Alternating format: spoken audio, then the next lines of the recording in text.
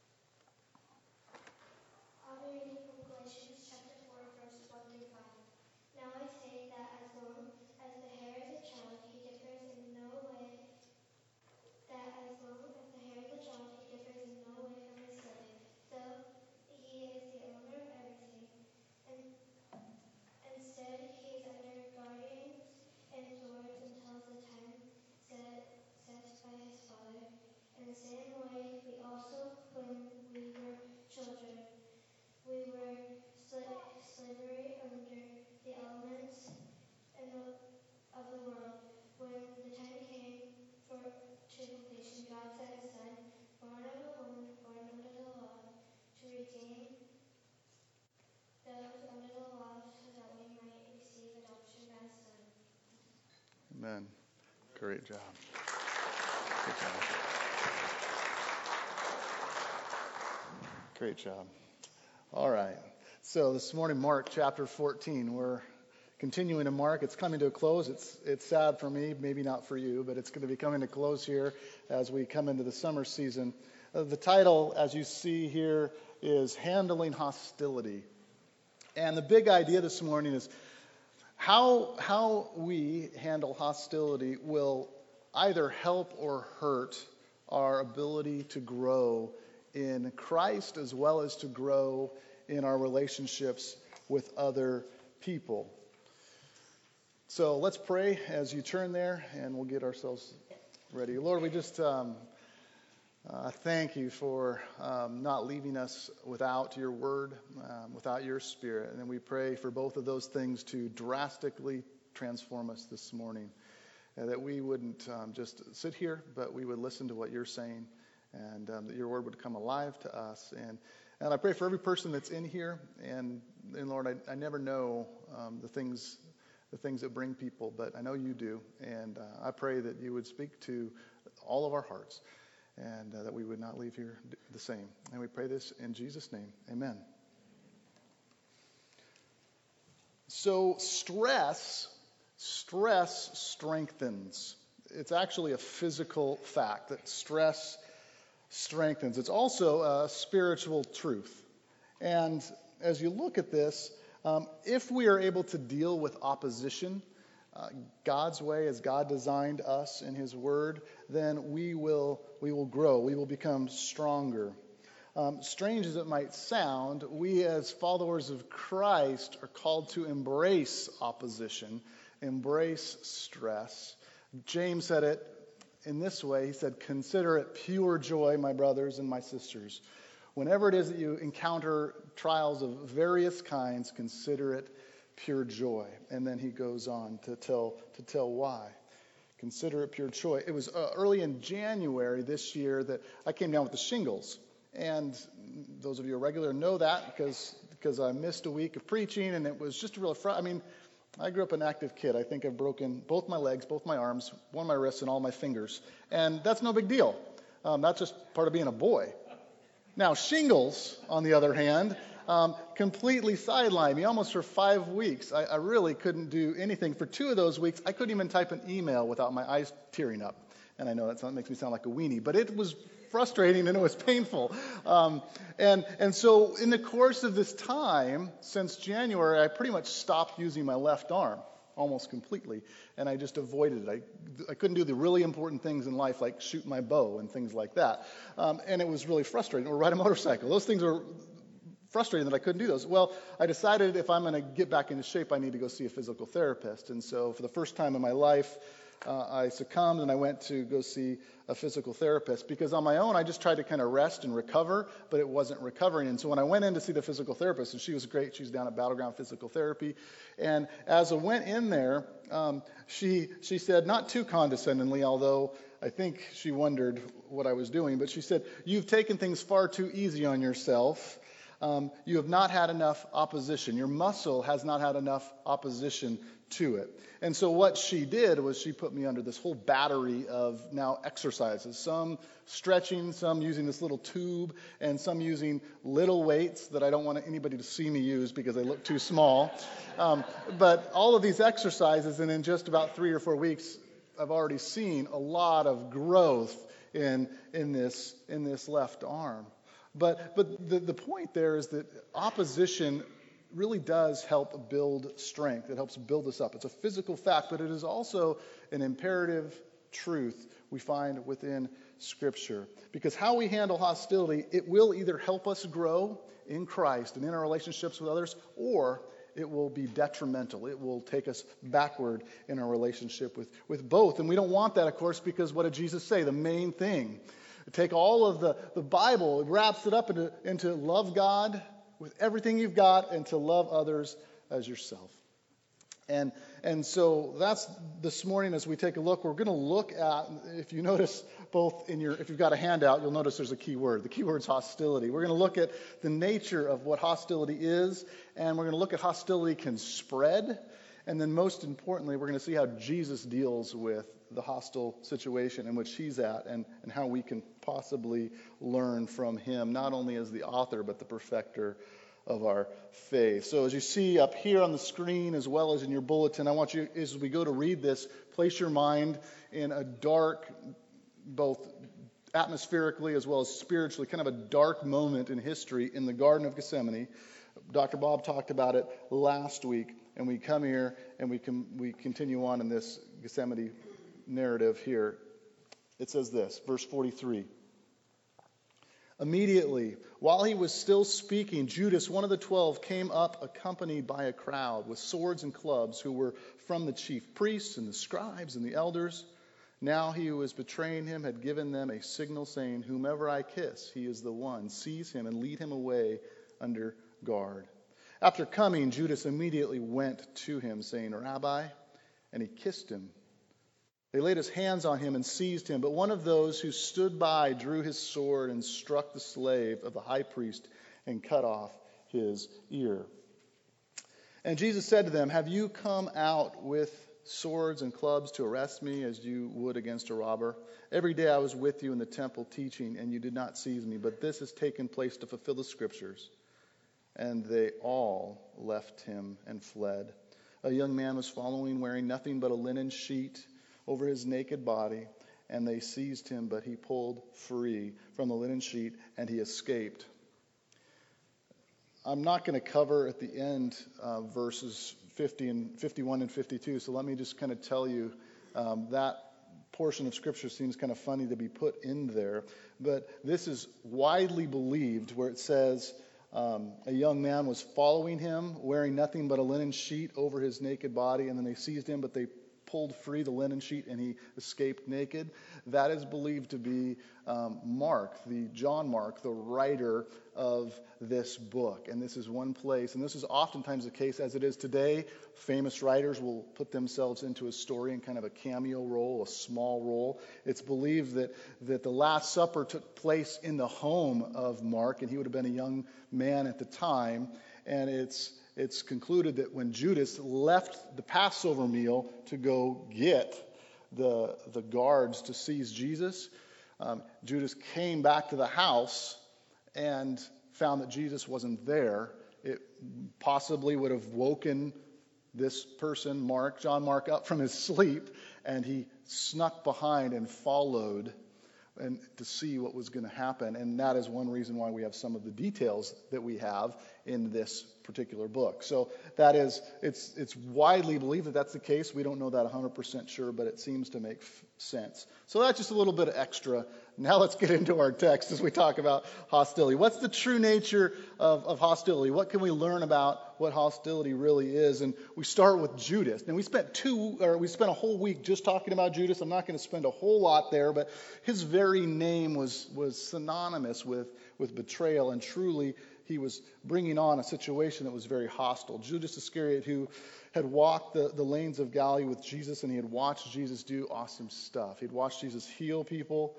He had sat at his master's feet when Jesus called his followers to love their enemies as themselves. And now, for reasons that we know, because we have the rest of the story, we know that he's bent on destruction. It's primarily driven by his own greed. So he has this one thing and one purpose in his heart in Gethsemane, and that's to betray Christ, and by doing so, seek to destroy him. Now, he led these temple guards to Jesus in a private place of prayer, which is just hard to even fathom or understand. But as he does this, make no mistake, it's going to be used for God's goodness. Now, as we look here, and if you've got notes, I want to just start off by defining what is hostility. What does it simply mean? And in the simplest way possible, we can just say that it has the desire to destroy. That's really what hostility means, enmity. It's got this in it, a desire to destroy. When a person's heart becomes so consumed with something like, in Judas's case, money, or when it gets so consumed by something like bitterness or anger, it can come to the point where it turns into this hostile desire to destroy whoever might get in the way. Sometimes it's It's personal feelings that go so deep that they entrench themselves into a person, and they have one focus, and that one focus is just to like destroy somebody else. However, socially or physically, who knows? Spiritually, it can be all of these different things. But sometimes hostility becomes unreasoning and reckless, and therefore it ultimately becomes self-destructive. And that's the first point here, is that your hostility, and I'm speaking straightforward to all of us, your hostility, my hostility, really, it destroys us. It destroys you, it destroys me. Remember what happened to Judas shortly after this scenario? Judas, he tried to destroy Jesus, but he was the one that ended up taking his own life. In Matthew 27, Judas says, I have sinned by betraying innocent blood. But they, the chief priests, they said, what is it to us? See to that yourself. And he threw the pieces of silver into the temple sanctuary. He departed and he went away and he hanged himself. His hostility ultimately ended up destroying him. And when we get totally focused on destroying somebody else, that energy that we are using, that energy ultimately gets turned upon us and it destroys us. Question for each one of us is, have you ever felt hostility rising so much in your heart? You decide maybe that you're going to remove someone from their job. You determine that you would spread whispers to spear, to gossip about someone's character. You get into a power struggle in a committee meeting. You're in an ongoing argument with a neighbor, or you're nursing a grudge within your own family. Maybe you are disgusted by someone that has differing political views than you. Maybe you're disgusted by someone that holds different religious views than you do. Or maybe, and this is a big one in our culture today, and we're up here out of the big city, but it's real, and maybe it has to do with a difference of race, a difference of gender. And to you, the only thing that is important is that you win. I don't know if you've ever been in this place, but you get in a situation where there's someone in your life, and the main thing is that you win, that you are able to crush your opponent. And I don't know if you've ever felt that intense hostility. Note here in verses 34 and 35 with Judas. He says, actually, I'm going to read the first part. It says, immediately while he was still speaking, Judas, one of the 12, he came up, accompanied by a crowd with swords and clubs, who were from the chief priests and the scribes and the elders. Now he who was betraying him had given them a signal. Whomever I kiss, he is the one. Seize him, lead him away under guard. After coming, Judas immediately went to him, saying, Rabbi, and he kissed him. And I want to say, in my experience, both personally as well as observation, some of us are really good at this. Like Judas, we can be hostile in the sweetest way possible, with a kiss, with a hug, with a smile, or we can justify our own hostility, calling it righteous anger. It's righteous that I'm angry at this person. And the reality is that our hostility that we have, and it may not come out physically like we're about to see with this character in our story, but it's most likely due to our own stubborn pride and arrogance of having to win, having to be right, having to be the one that wins the scenario. And I know this because I see it happen in churches. I know this because we have homes in which this kind of hostility is taking place, in interpersonal relationships where out and out hostility is constantly present. And Judas here, he wants to win at all costs. I mean, how else would you betray Jesus? I don't know if you felt that way in your own heart. I know there's times where I felt that way, but be very careful. Be very careful if that is the case. Because it's not going to just destroy them or attempt to destroy them. It's going to destroy you as well. And some of you have experienced this firsthand. One of the commentators said, hostility is more dangerous to the hater than it is to the hated. It's more destructive to be the schemer than it is to be the victim. What is hostility? It's not just hating others. It's really, when we're hostile, we're showing a form of self-hatred. Now, what happens next in our story is we begin to allow hostility to take place within our own heart. What happens is that our anger becomes to the point where it kind of gets out of control. And not only does it eat at us, but it also spreads to others, because hostility, we see it here, hostility breeds hostility. It spreads like a wildfire without rhyme or reason. One person expresses hatred, suddenly without warning, war breaks out somewhere else.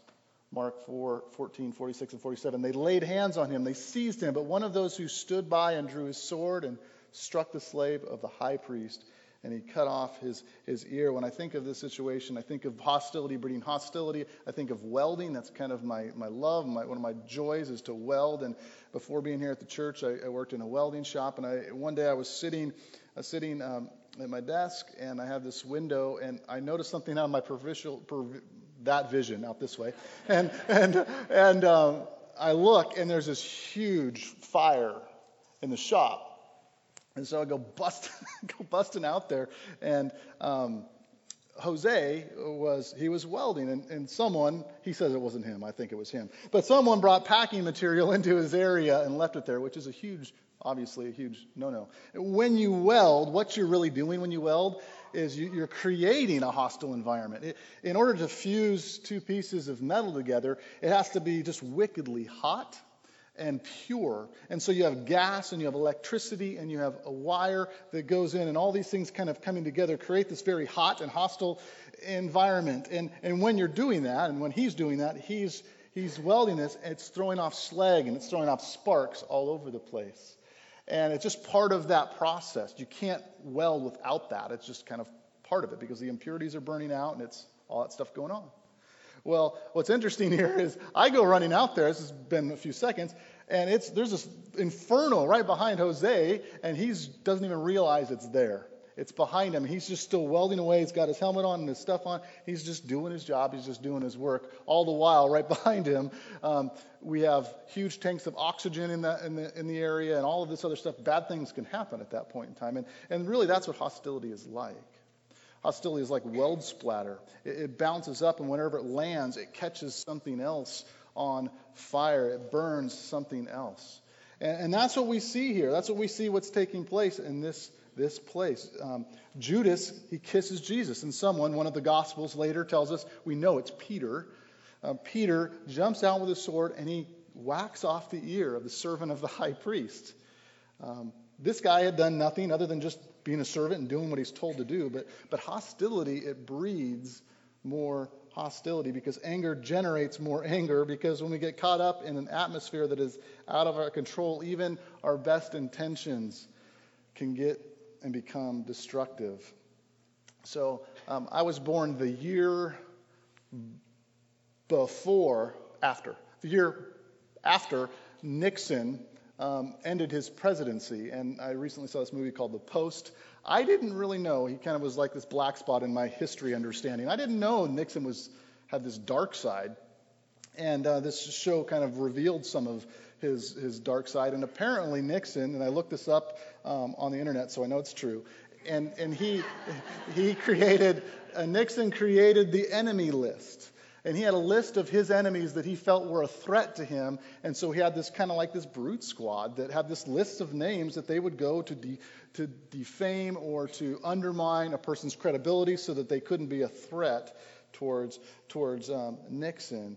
And it's an interesting thing. But a hostile heart is truly a hostile heart. And this is what I want us to hear this morning. A hostile heart is very infectious. It is a very infectious thing. And it draws people into its world.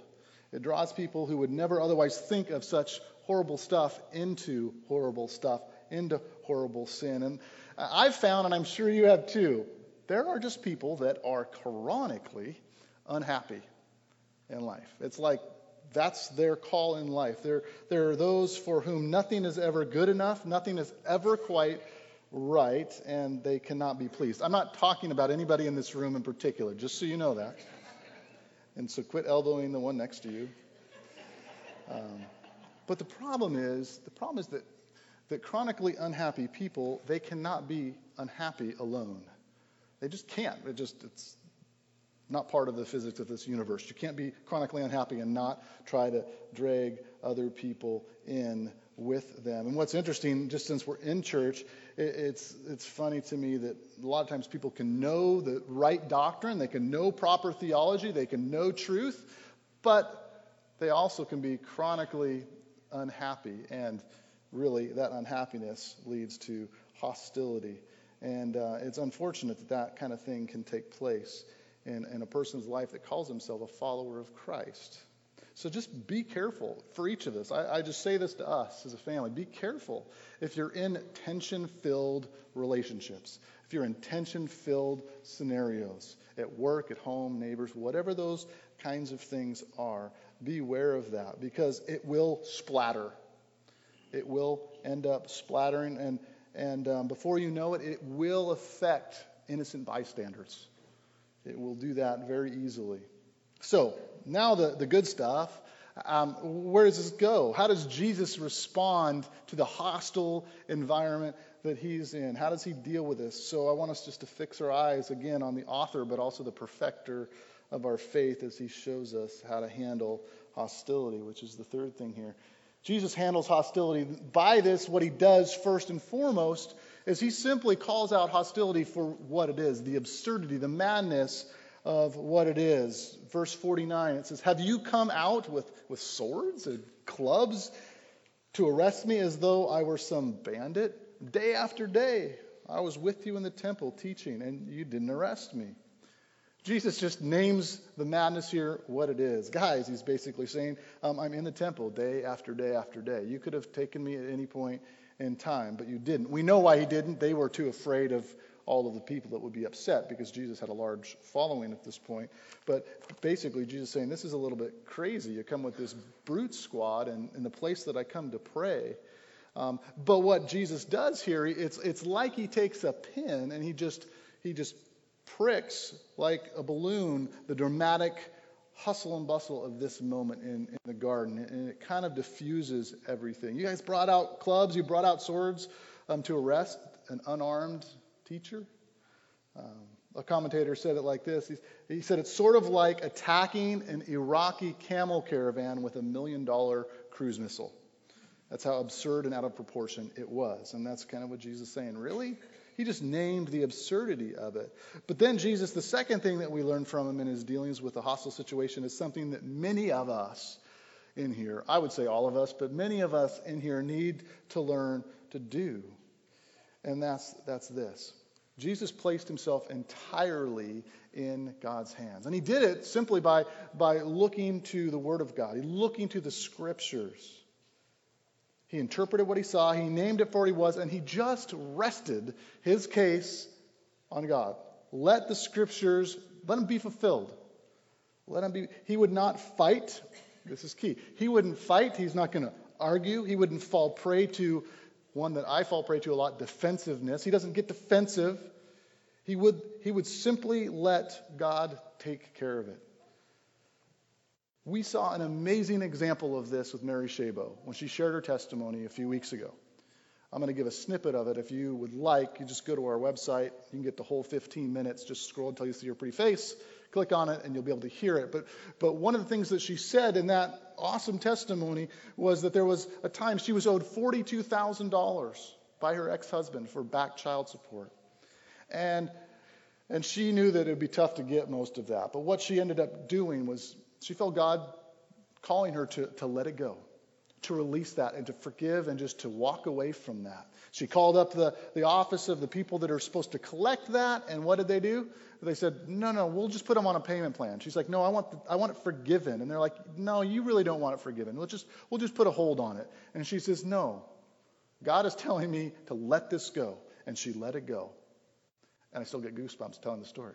She lets it go, and that very next year, their business was $42,000 above what they expected that following year. I mean, that is awesome. There's a lot of lessons in there. Go listen to Mary's testimony. She said it really well. But there's a picture there where she just placed it in God's hands. And I want us all to kind of get this. The sooner that we learn that we do not have to win every battle, nor do we have to be applauded all the time, the sooner something much greater than our personal happiness will happen. Something much greater than a win will happen. When we put it in God's hand, we find that we are given this perfect gift. It's called peace. It's called rest in the midst of conflict. When we put it into His hands rather than trying to win the fight or get our way. And I don't know about you, that is a very, very hard lesson to walk away with. That is a hard thing to learn because I want to be right. I want to win. I want to be applauded. I cannot lose. I don't deal with it very well. I don't deal with criticism very well. I want this. It's my flesh that wants to lash out in retribution. I want to absorb the negativity in a defensive way. I have a really hard time leaving hostility alone and letting God work it out. But this is why Jesus is our Redeemer. This is why Jesus is worthy to be our Savior. He shows us what trust in God looks like. And frankly, He's in a situation that is far greater than any situation that any one of us is ever going to find ourselves in. And He teaches us here this power of restraint. He is the author, He is the perfecter of our faith. And for the joy set before Him, He endured the cross. What? Scorning its shame. So as we talked about stress earlier, we said that stress, it strengthens and hostility helps us grow. But that's only if we approach it in a mindset that is biblical and a mindset that is Spirit-led. We allow the Holy Spirit, we allow God to work in us and take away that hostility that we completely, we can just name it for what it is. And I know for some of you and me myself, we get ourselves in crazy situations. A lot of times we don't want to be in those situations. We just find ourselves in these crazy situations, crazy scenarios, crazy drama. And sometimes it'd just be good to step back and just say, this is just nuts. God, this is yours. I'm stepping back from that. What does that look like? How do I step back from that? Christ shows us. He turns to God's word. And so, this is a tough one. I don't know how well or how ready I am to hear this or you are to hear this, but it's so important. It's so important. And it reflects why. It reflects the big why. Isaiah 53:5 says that He was wounded for our transgressions, crushed for our iniquities. Upon Him was a punishment that made us whole, and by His bruises we are healed. I'm going to have the worship team come back up. We're going to close in a song that comes basically right out of this idea here. Now, stepping off, church is in a season where there's lots of activities, more people, and with that creates more garbage. So we have increased our garbage pickup lately, and that's good because it's frustrating to go out and, especially now with all the bees and everything that are around the garbage can, to be able to put stuff in the garbage when it's full. But it's a great picture. There's more of us, and that means there's more garbage. And that's not just a physical truth, that's a spiritual truth as well. But the reality is that our lives are very much like that. Our lives are very much full of trash, oftentimes, full of garbage, stacked with a lot of uselessness. And we can spend too much time, we can spend too much energy hopelessly on fighting this hostility. But here's the deal. I know a great Savior who didn't have to pick up my trash. He did not have to do that. He didn't deserve to deal with all of my debris, but He did that anyway. Amen. He did that anyway. Without complaint, He suffered on the cross for me. He suffered on the cross for you, dying for sins that He did not commit, suffering the worst of human hostility, trusting God completely. My Savior showed me, and He showed you, how that we can handle hostility and have it removed, not in part, but in the whole. If there's anybody in here that has never given their life to Christ, as we close out the service at the end of this song, I would love to pray with you, or if there's some garbage that you need to to confess and get out, then this is the time to do this. If you're in a growth group, this is going to be a fun discussion. You have questions on the back to talk about hostility, but keep that in mind. Let's pray. Father, thank you so much for your word, and it feels hot in here. I don't know if that's just the topic or if it's the temperature, but in any way, I pray that it wouldn't be a distraction from us dealing with this. I pray for those that are dealing with specifically hostile situations. Maybe they're not physically hostile, but they're emotionally and spiritually hostile. We know, Father, that we have an enemy. We know that our battle is not fought with traditional means, but it's one that goes beyond the physical means. And when we just ask for your Spirit to intercede for us, we ask that we would put on the full armor of you and fight a good fight for your glory. We pray that you would help us to call out hostility for what it is and the absurdity of it, and that we would ultimately just trust you with the situation. I pray that we would not be ones that has to win, but we would walk in a place of peace and goodness. And we pray this in Jesus' name. Amen.